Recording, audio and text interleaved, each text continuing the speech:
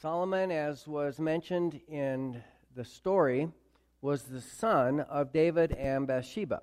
He was the second son born to them, the first son having died because of God's punishment over them for their sin of betrayal and adultery, and particularly David himself. And so Solomon was raised in this environment. David expanded the kingdom. He was a warrior king, and so now there was a lot of peace, and this prosperity began to be in place.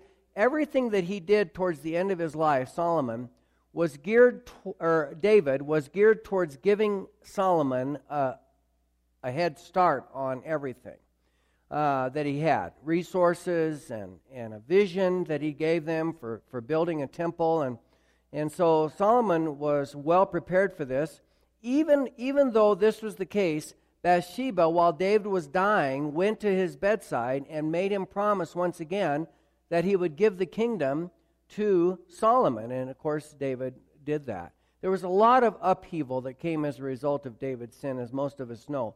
But at the end of the day, one of the things that marked David's life was that he was a man after God's own heart. And even after he had sinned and fallen short of the glory of God in his life, God still considered him to be a man who had done right by the way he lived his life. So Solomon gets this big kingdom that David had developed, and God appeared to Solomon 3 times in Solomon's life. The first time was in a dream, came to him and he said, "What do you need, Solomon? I will give you whatever you want."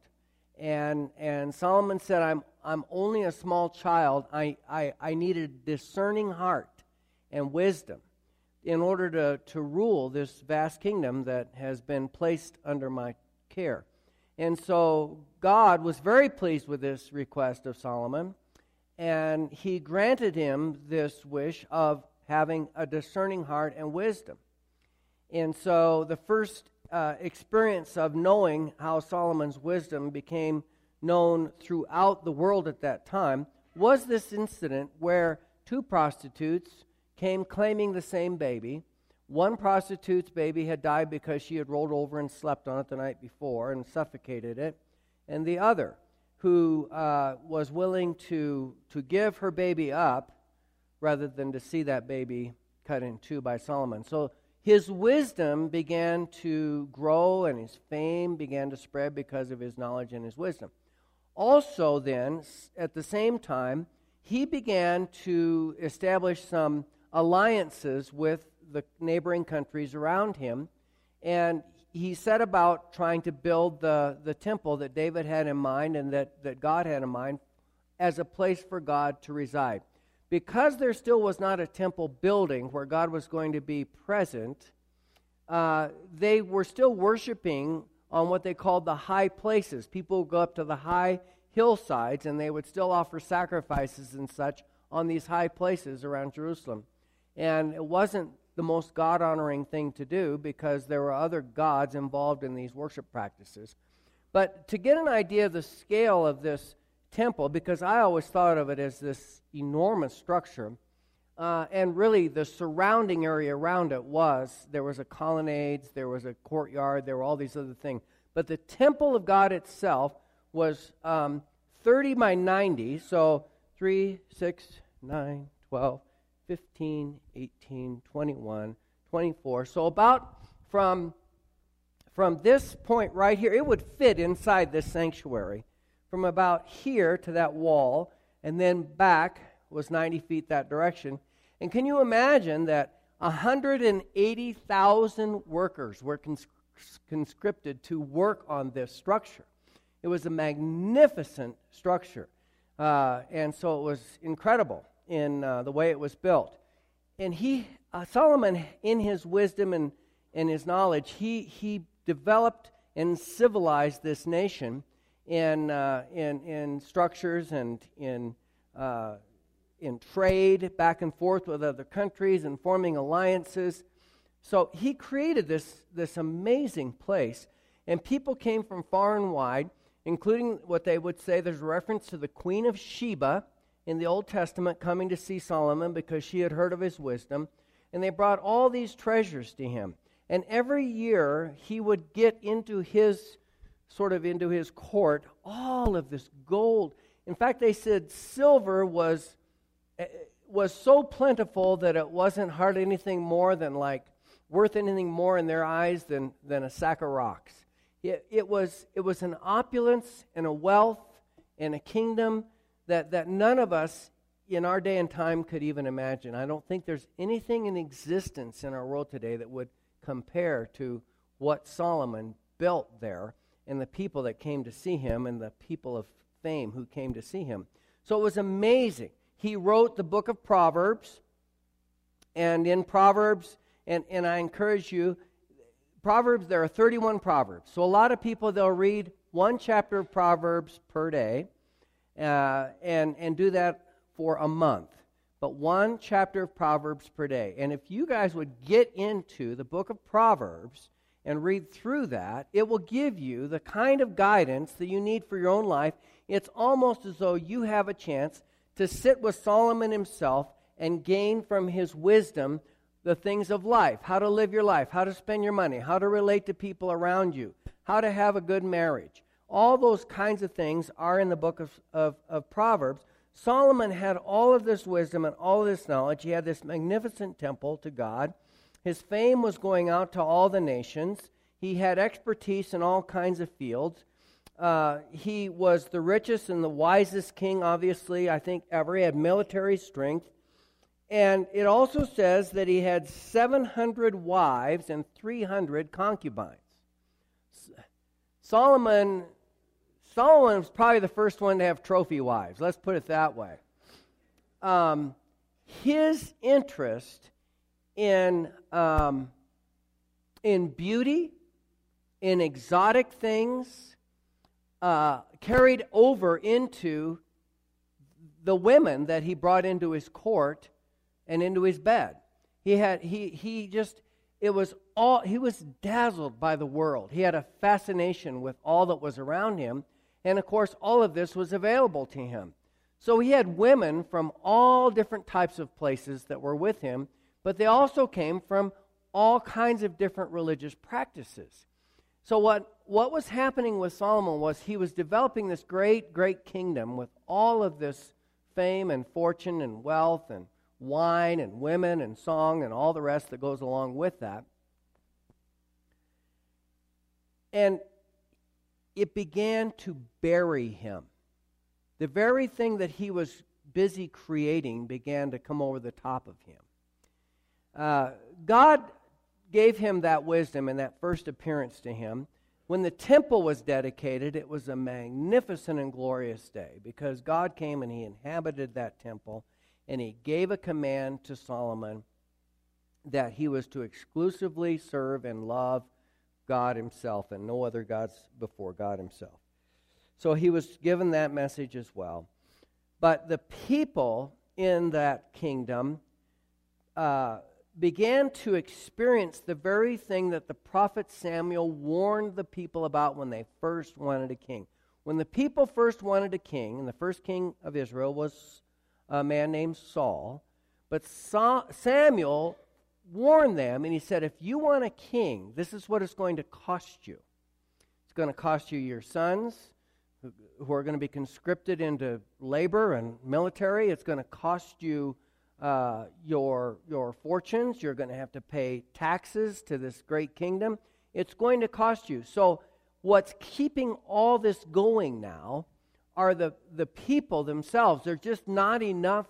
As much as Solomon had in his court in terms of people and resources and everything else, as much as he had, there was always more to be had. There was always more to be had. He didn't ever let up. In fact, he continued to expand and expand and expand.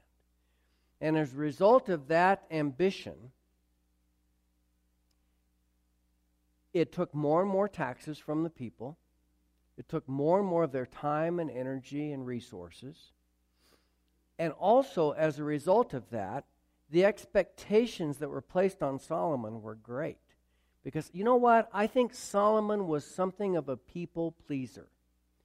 He was not able to establish some guidelines and some boundaries that he could fix in place that would guide himself. He had all this wisdom, but he violated his own wise knowledge in his lifestyle himself. He didn't practice it. And so because of that, all of this began to just pile in on top of him. And the women that he had in his court, he began to let them worship their gods or bring their gods in, and they encouraged him, and so he started worshiping other gods. And this great God, who should have been enough for Solomon, when he first appeared to Solomon and asked Solomon what he wanted, would have been enough.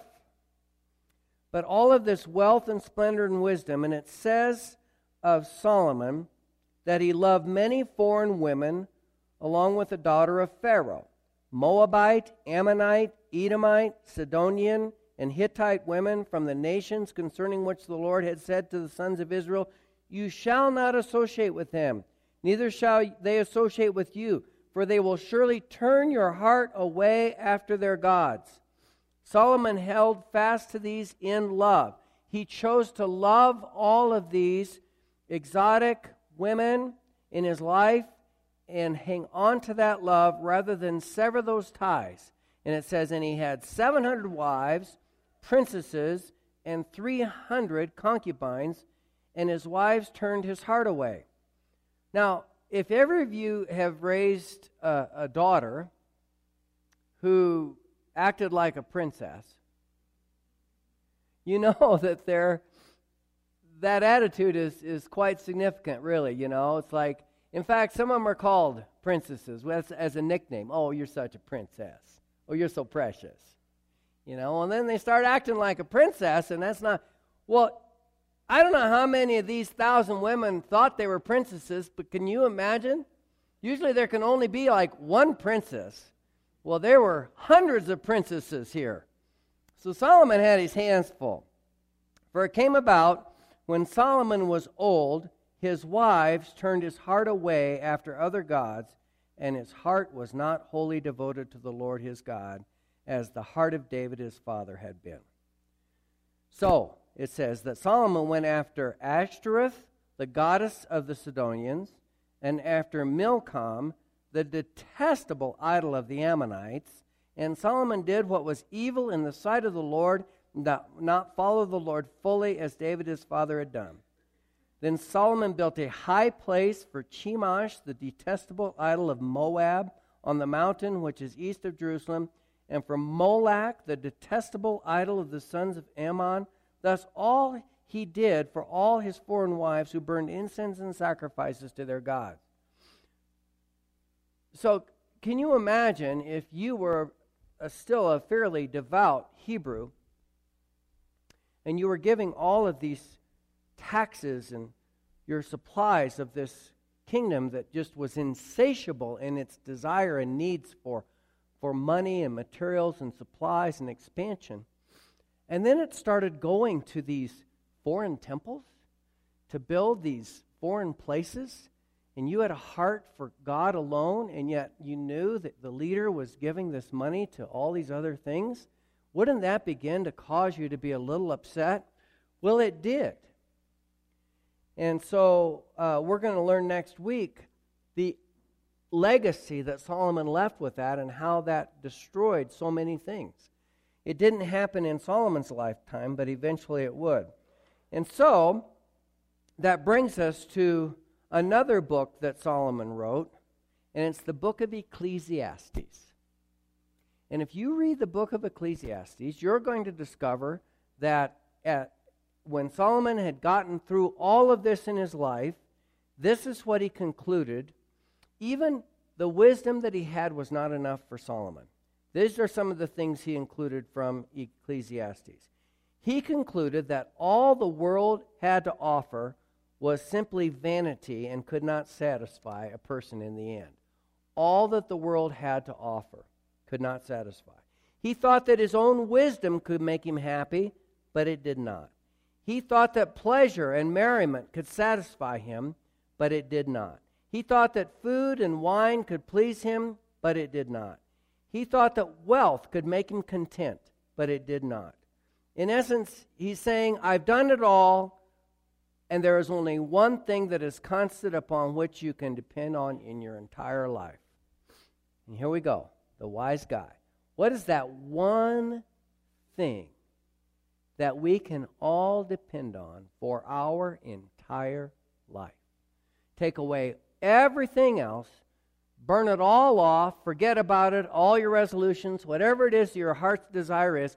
If you took all of that, and this was a man who had all of it, and he had more than any of us could ever imagine, what would be the one thing that Solomon concluded was the most important thing of all and would hold us and keep us and satisfy us for our entire lives? What was it? Fear God and obey His commands. Fear God and obey His commands. That's what it all boiled down to. That's it. A very simple phrase. Fear God, obey His commands. If you don't write down one other resolution for 2014 in your plans for your life, if you don't write down anything else, there's only one that you really, really need to guide you, not only throughout the coming year, but all the years to come in your life. It's that one thing. Fear God and obey His commands.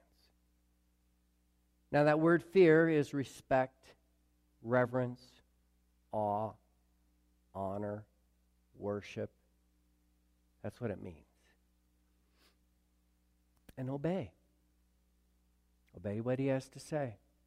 Because the third time that God appeared to Solomon, He came to him, He said, Solomon,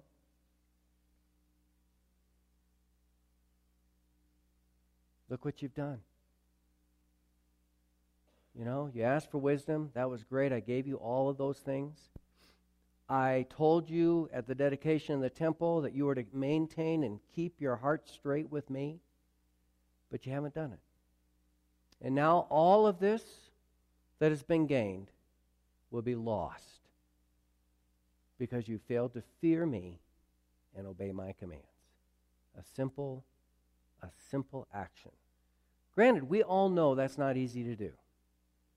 It's, in fact, one of the hardest things in life to do is to exclusively and completely fear God and honor His commands.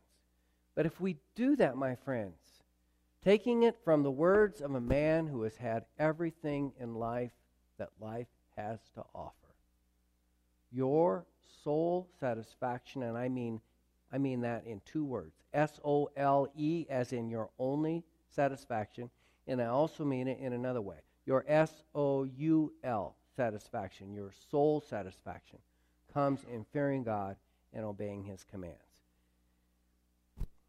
If you will do that and make that the focus of your life, Solomon himself is saying that is the only thing that satisfies. It sort of is a takeoff from Mark 8, chapter 36, chapter 8, verses 36 and 37. For Jesus said, what shall it profit a man if he shall gain the whole world and lose his own soul? Or what should we give up in exchange for the soul of our lives? So that's it. One thing to take with you today. One thing and one thing only. If you can take that with you and carry that with you the entire rest of your life, if you put it wherever you can see it, on your mirror, in your car, wherever you go, in the kitchen, on your refrigerator, fear God and obey His commands. Let's pray. Father, you have laid it out for us in terms of how we will find the most satisfaction in life.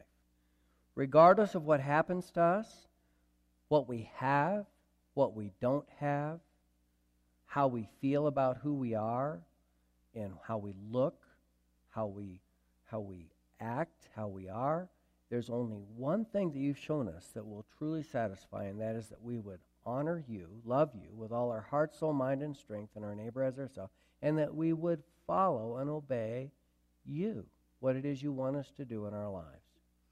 So I pray for myself, I pray for each one here today, that as we begin this new year, that we would truly only have one resolution that we desire in our lives, and that is to fear you and to follow you. In Jesus' name, amen. I'm going to invite Barry to